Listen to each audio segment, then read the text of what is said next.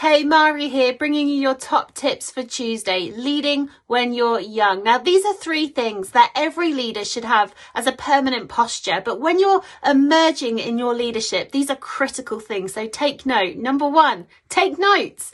Everything you're in, every situation you're in, every talk you hear, every book you read, write down those key things that are really sticking out to you, that are really going to help upskill you, that you're going to implement and put into the future of your leadership. Number 2, ask questions. Ask the questions. Why did you make that decision? How did you come to that decision? What factors affected you making that decision? It's okay to ask questions of your leaders because you're learning. Your posture is always to be learning. And number 3, find a mentor. It is so important that you find a safe space where you can grow, where you can voice your concerns, where you can ask the difficult questions and know that there is a mentor who's above you in maybe age or maybe leadership or just a little bit further down the road from you that can bring wisdom and shed some light in that situation. You need to create some safe spaces. It's so good when you bounce ideas off with your peers, but finding a mentor is key to growing and emerging in your leadership.